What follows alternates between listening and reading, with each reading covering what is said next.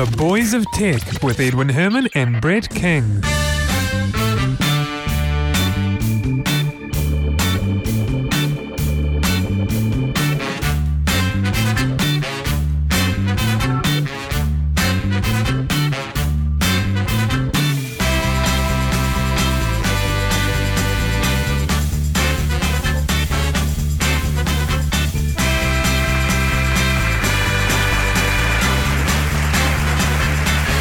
Thank you, and hello everybody. Welcome back. 2011. This is the first show this year for the Boys of Tech. We're up to episode 98, and this is for Monday, the 10th of January. My name is Edwin Herman. My co-host, Brett King, as usual, joins us over Skype. Welcome to the show, Brett. Howdy. So how was your Christmas? How was your New Year's? How was your break? It was good. Wasn't long enough. Should have been longer. Oh, never is long enough, is it? Indeed. I was thinking, maybe 50, 60 years would be good. You had me. Oh, yeah, I was sort of expecting, 5 or 6 weeks and 50, 60 years. A permanent holiday would be nice. It would be great to be paid to be on holiday. Oh, yeah. Well, no, look, I think I would get bored after a while. Really? Yeah, I've always said to people, if I win lotto, I really don't see me not working. But you'd be working on something that you wanted to work on, wouldn't you? Yeah, although I'd still probably do something that I don't mind doing, working for someone else for, say, 20 hours a week or something. Just for the social aspect, going to work and, true. Out. Otherwise, I'd just turn into a hermit or something. I don't know. But that suits some people. Anyway, so, down here, we have to remind people we're coming to you live from Wellington, New Zealand. And down here in the Southern Hemisphere, it is, of course, summer. So we do have a summer Christmas. And this is a time where everyone pretty much goes on holiday, takes a long break, usually a week either side of Christmas and New Year's, sometimes more. And, you get out the barbecue and, lying out on the beach or on the deck or in the park. Going camping. Camping, yeah. Yeah, so anyway, there you go. Did you go anywhere for your holidays? Nowhere at all. Stayed entirely in the Wellington region. So did I. It was the first year we've done that as a family. Yeah, we usually go somewhere, one of the grandparents. But, this time we stayed in Wellington. Tell you something I did over the break, though. You may recall, actually just going back a little bit, to episode 91 of The Boys of Tech. We talked to David Frampton, who had just, I think, completed Chopper 2, which is a game for the iPhone, iPad, and now also for the Mac. And it's just come out, in fact, on the App Store for the Mac, which was released early this year. Last week, I think, in fact. And I purchased it. So I now own Chopper 2, as promised. I did tell him on the show, in fact. I actually said it on the show. I will get this when it comes out for the Mac, because I don't have an iPhone or an iPad. That's what you've been doing for hours and hours a day. Well, you know what? Telling you the truth, I haven't yet. I hope David's not listening, but I haven't yet played it because I've just been so busy with family, family and stuff. So I haven't actually, I haven't played it yet. So David, if you're listening, I will get into that game at some point. I didn't buy it just to fulfill a promise. I actually want to play it, but I got to find the time. And you can give us a Chopper 2 on Mac review. Yeah, well, I tell you what, actually, I need to mention this as well. It's only, in New Zealand, it's $1.29 on the New Zealand store. I presume it's 99 cents in the US or something like that. It's for a limited time only, and then it goes back up to its original price, which is 5 times that. So now's a good time to buy. Yeah. If you want Chopper 2. In fact, it's the other thing I noticed, by the way, on the App Store is that it's the top seller in its category, followed by Angry Birds, and then iPhoto, which I find it hard to I find it hard to believe that iPhoto is number 3. Why'd you buy iPhoto? Yeah. I reckon the Apple are bumping up their things. But anyway, yeah, what's Angry Birds? What is it with Angry Birds? I don't know, but one of my housemates is addicted to that game.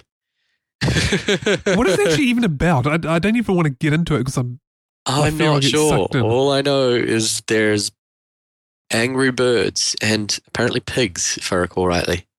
Angry pigs? No. You shoot the birds with pigs. Oh, okay. It's not one of those whack-a-mole ones, is it? No. It's you slingshot. You use a slingshot and you slingshot these things which do different things, like one will explode, one will go straight ahead and those sorts of things. And you either slingshot them or catapult them. And they've got to destroy all of these things on a Oh, level. yeah, I'm just looking And at there a are few different- screenshots. It looks like yeah. one of those catapult type ones, and you just destroy buildings and so on, and things topple over. Yeah. It's one of those You've got to destroy all of the creatures that are running around. So you've got to use the different abilities of the different. Yeah, it's a physics-based game. Yeah. But each of the different things that you lob, what are the things that you lob? You've seen the screenshots. Yeah, I'm just trying to see. I've only heard about this game. I can't identify them. I'm just looking at them. They just look like little green blobs. Maybe they are meant to be pigs. I think they are pigs, in fact. Yeah. I think they're pigs. And each of the pig has a different ability. But they come in random order. So you have to, my next pig is going to be an exploder. So you've got to think how you can best use it. I can kind of see how this would be quite a addictive game. My only comment about the new App Store is that there is no home button on it. You can't, well, at least I haven't found it. You can't go back home, which is really stupid. It's like a browser not having a website not having a home button. Oh, that's ridiculous. I know. So maybe I'm stupid and just haven't found it. If that's the case, please do let me know. Leave a message at our website, boysetech.com. Just before we kick off the show, one thing also I noticed over the break was that on New Year's Day, there's been a new world record set for the number of Facebook photos uploaded. 750 million photos uploaded on the weekend encompassing the first day of 2011. On that weekend. Does not surprise me. I've seen so many New Year's photos. That's a lot of images. That's a heap. That's insane. I mean, there's 500 million active users, so it's 1.5 each, which is a lot. I mean, because not everyone kind of uses it. I mean, like take you for example, you log on once in a while, and once a month or once every couple of months. I know a lot of people who do the same, who are very light users. Yep. So there must be some people there putting on huge albums of stuff. Yeah. I suppose, I mean, like you say, it makes sense. It's New Year's. That's what you do. So, we'll get into the show. Brett, first story up this week is about a man who discovered 4 planets using nothing but a computer, and he doesn't even own a telescope. How does that work? Well, as you just said, people put huge amount of images online, and one of those groups that puts huge amount of images online are universities, and NASA's quite common for putting this sort of information online. And that's what happened. The guy dragged down and analyzes information that is released from the University of California's Lick Carnegie Planet Search Team. And he has run some stuff on his computers to search through that data to find planets. Yeah, and the way he does it is that he looks at the trajectory of the little dots, if you like, on successive photos, and they should be a perfect ellipse. Mm-hmm. But if they're not, it indicates that if there's like a wobble, if you like, in the orbit of something, that there's a strong gravitational field, therefore more than likely a planet, if it's not a star that's already identified, then it's more than likely a planet that's in the vicinity. And that's how he's identified 4 of these things. What I find fascinating, though, so he's obviously got, I presume he has an interest in astronomy, yet he doesn't even own a telescope. Yeah. I do find that to be quite weird. Yeah. If you have an interest in astronomy, I thought one of the first things you would do is get a telescope. So you can look at it in real time. Yeah, that's what I kind of would have thought. But there you go. This goes to prove you can do astronomy without owning a telescope. Just grab some images and make your own discoveries. You let somebody else take the photos for you, and then you have a look through all that data. That's right. Absolutely. Well, the thing I noticed from this particular story is that they've gotten really boring in naming planets. Why? What are their names? Their names are HD 31253b, and then there's glorious HD 218566b. We've got HD 177830c, and followed up by HD 99492c. Of course, yes, that makes perfect sense. But I suppose with the volume that's been discovered in the last few decades, I mean, there's no choice. You kind of have to go with numbers. So anyway, that's that story. I want to also move on, Brett, to some robots in Korean schools, which is a kind of a cool story I came across last week. What are they using these robots for? Well, they're using them for teaching English is the main thing. And they've trialled them in 23 schools. They want to get them across thousands of institutions Korea-wide. In the meantime, as I say, they've been trialling it in just a small number of schools. And what it is, it's a little robot, a little sort of egg-shaped robot with a LCD display of a face. And that face is either a real live person remotely on a remote session, or it's a CGI, depending on, how you want to use it. Mm-hmm. So they can actually the idea is to replace physical teachers with remote teachers, and these can be often in lower paid areas such as the Philippines. Really? Interesting. Why would they want to do that? Why would they want to do that? Well, why would they want to attempt to replace an actual teacher? I don't know. Saving money? Well, that would be kind of odd when I'm pretty sure to pay to place a teacher somewhere doesn't cost $1.3 million. Because that's how much the robot costs. That's how much each of those little eggs cost. Yeah, but let's say they do this in 10,000 institutions nationwide, surely that 1.3 million will jump down to, I don't know, 13,000 or something. Possibly. It would definitely go down. I'm not sure if they would let it go down that much. The thing that baffles me is that I can't see this working in the school where I came from. Yeah, I really cannot see it working in any sort of... No, the kids would just ignore it and just muck around. Yeah. Because what's the robot actually going to do? It can't really pick you up by the scruff of the neck. Not that you're allowed to do that these days, but even if it, if you were allowed to, how does what's it going to do? How's it maybe it's got some sort of taser device built in. Yeah, a taser. Maybe it throws lumps of chalk at you or something. I don't know. Or tennis balls. It could have an inbuilt gattling chalk firing. Yeah, that would be kind of cool. That would be it flips its head, and there's the angry teacher face on it, and then it opens up an arm, and there we have Gatling chalk firing cannon. That would so be outlawed. That would so not be allowed. Oh, yeah. Yeah, we wouldn't know about it until it was too late and they had taken over the world. I for one, welcome our new robotic chalk firing overlords. Maybe there's an aftermarket for these things, little additional optional add-ons or something. Fight Club, you mean? Yeah, perfect. Oh, we already have Robot Wars. Well, yes.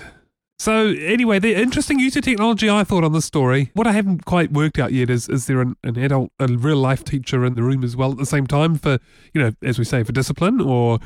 you'd have to, wouldn't you? Yeah, there'd have to be, because there is no way, especially when you're talking about this as being in an elementary school and they're envisaging putting them in kindergartens, to help teach English as a second language and those sorts of skills. You could not have an actual teacher presence. That human presence at that young formative learning age is what helps children learn. Sticking them in front of a small, basically cute egg toy that trundles around doing things is only going to keep their interest for a certain amount of time. I'm going to go out on a limb here and suggest that I'd say that they're only going to employ this in certain situations, particularly for teaching English, because one of the problems in Korea at the moment is attracting English teachers. Some of the remote places just can't get the teachers. Well, it's not one of the most glamorous places to go.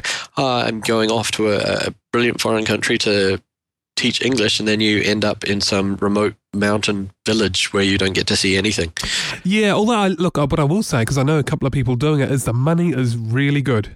The money is really good. So they get paid well. They get paid very well. They're very well looked after as well.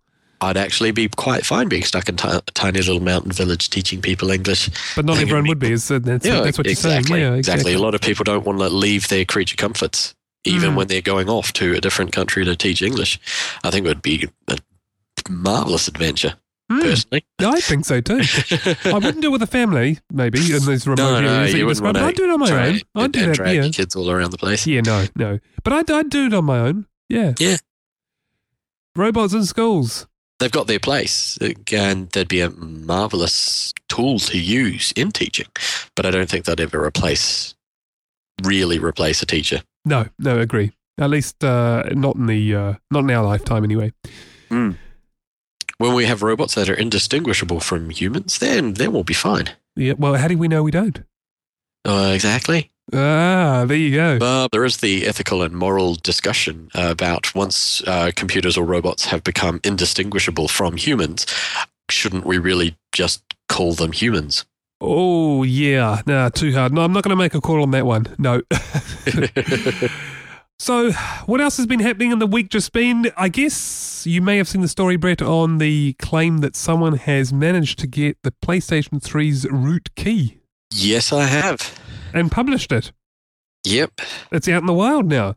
So, if this claim is correct, what it means is that anybody with the use of that key, which is, as I say, now published so everyone can get it, can compile software for the PlayStation and it will run. Yeah, because the PlayStation thinks it is official software. Because it's got the valid key. Yeah, because it's got a valid root key. Yeah, it's pretty big news, and it's there's not a hell of a lot Sony can do about it. No, well, you know what I think they're going to do is they're going to basically replace the PlayStation 3 hardware with PlayStation 4.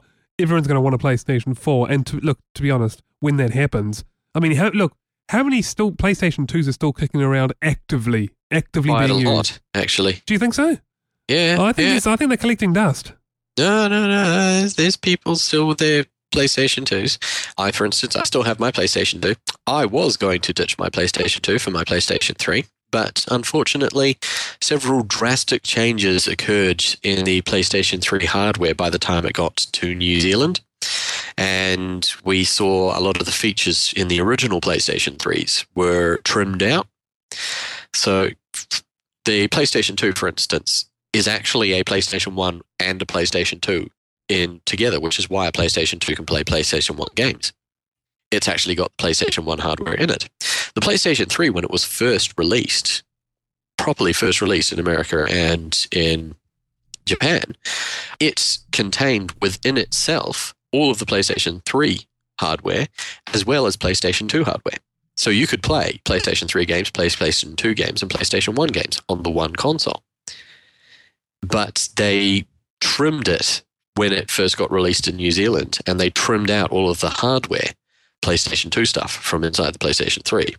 And they put in software emulation. And the software emulation was always dodgy. It didn't do all of the games for the PlayStation 2. And so they had this big list which they generated of all the games and how compatible they were with the emulation on the PlayStation 3.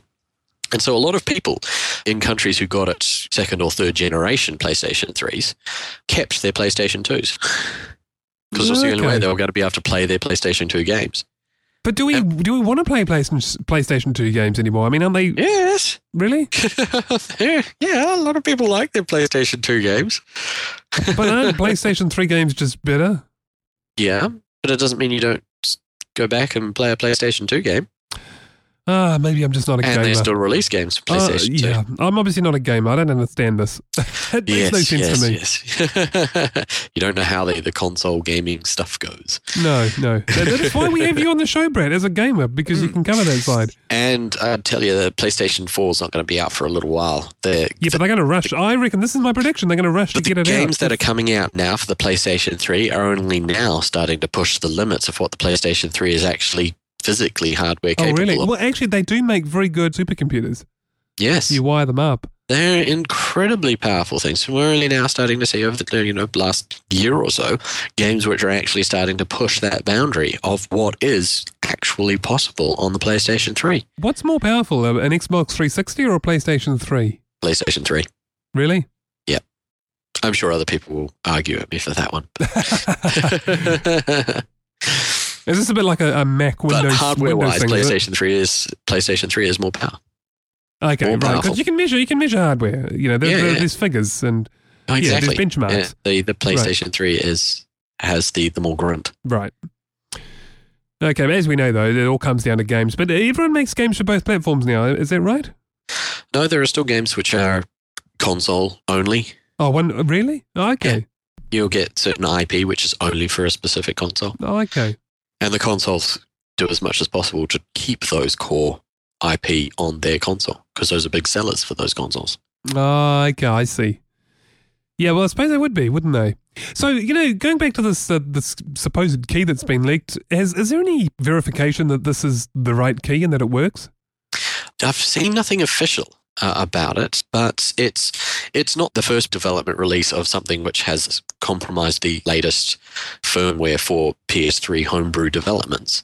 Fail Overflow released or promised to release a set of tools which they've started to do, some development tools which allow you to create homebrew which will work on your currently firmwared PS3. But GeoHots is the one to release this root key, but he hasn't released any tools for it. He's just released the key itself, so we're waiting for other people to develop tools or incorporate it into tools to see if it works, how it works, and see the first stuff actually come out for it. Where I can see this playing a big role is people trying to get around the removal of the other OS option that Sony did not long ago. Remember they took out that option?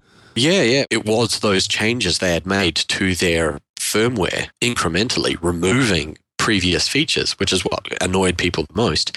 And with the release of the root key, it does allow people to reinstall Linux onto their systems or other OSs onto their systems and use them in other manners. As you were talking about, they are great when you cluster them together as a supercomputer. And with the removal of the other OS option from the latest firmware, you couldn't do that. Now people can. So I bet Sony are kicking themselves because I suspect the fact that the key's been leaked was sort of accelerated, if you like, by the fact that people were looking to get around this other OS problem. People wanted to be able to still do all of the things that they did with their previous firmware, but still be able to play new games. Yeah, so Sony have kind of shot themselves in the foot. They really did shoot themselves in the foot by removing the other OS. I'm not sure why they did it. Maybe they were... Well, no one knows why they did it, and we're all baffled by it. We're all wondering why they did it. Exactly. They haven't said. Yeah. Well, there's not much they can do to fix this. No, but like I say, I think what they're going to do is just push new hardware and push it really hard. Yeah, that's what I think they're going to do. We'll have to agree to disagree on that one. I think there's far too much commitment currently into this hardware for them to suddenly drop it like a hot potato. Okay, well, what they might do, they might not drop it. They might still include it in the next iteration as either a hardware module or a software emulation component, but with a different key, if you like. And really pushing the PlayStation 4 hardware. That's what I think they'll do.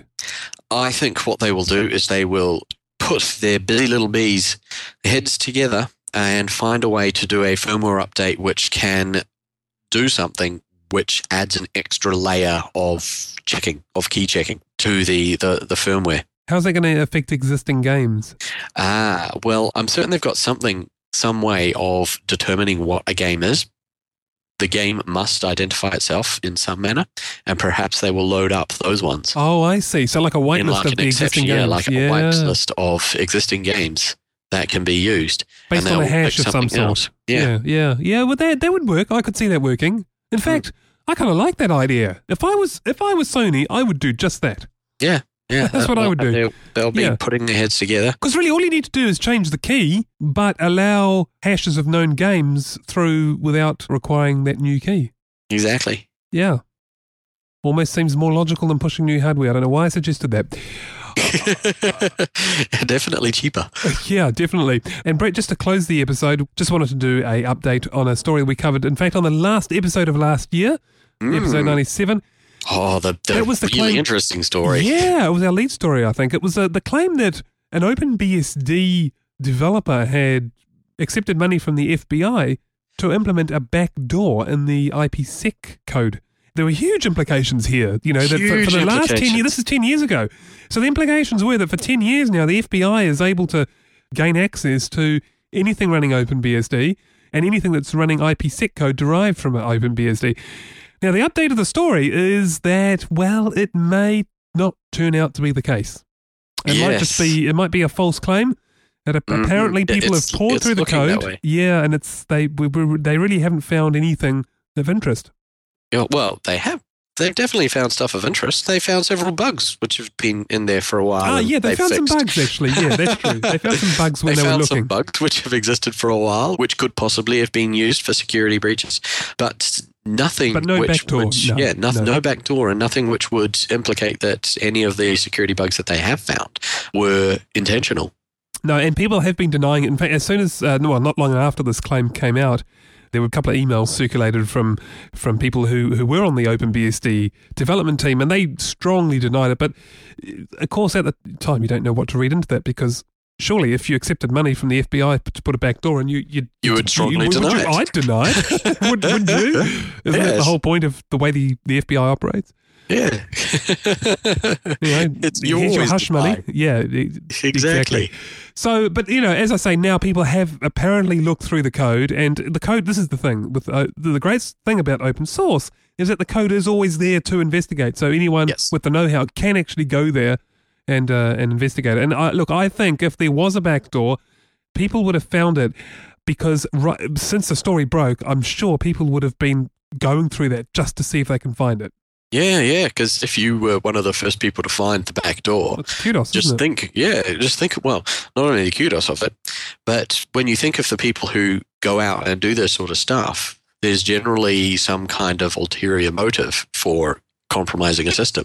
So all of those hackers out there who would want to get access to different people's systems would have been off like a shot trying to find the back door, because if you were the first malicious group to find it, just think of the things you could have done. Oh, I see. So they can exploit it. I see what you're saying, yeah. Exactly. So there's that side as well. Yeah, but then they wouldn't tell you about it, though. That's the thing. You would never find out about that. Oh, you would definitely find out about it pretty quickly. Do you think so? Yeah. If a hacker they would use it massively as fast as they possibly could. But you wouldn't know. That's the whole point. You'd be a part of a botnet or something. Well, I mean, why else would they use it? I mean, you wouldn't know. If you're a person running OpenBSD, I would assume you would be at a certain level of computer savvy, let's say.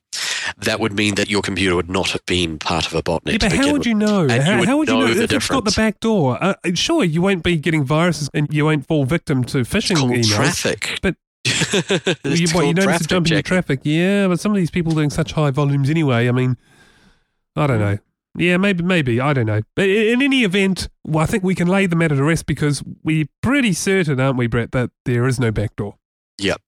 But it does just go to show you that if you're going to be using something and trusting something as being incredibly secure, one of the great things about the open source versions for that is you can go through it yourself to determine whether or not you want to use it, whether or not it meets the level of secure that you want it to be before you run it. But you always have to take that hand in hand with running anything in a secure environment. That is one of the plus sides of open source, but the downside is, of course, in reality, how many people actually, A, have the know-how to go through the code, and B, actually bother to do so? Well, the number isn't that great, and that is actually one of the downsides of open source. The very thing that people proclaim about it is actually, in practice, not really that much of a protection mechanism. But then you can never guarantee that the proprietary thing that you've purchased to run, which claims to be secure, is either.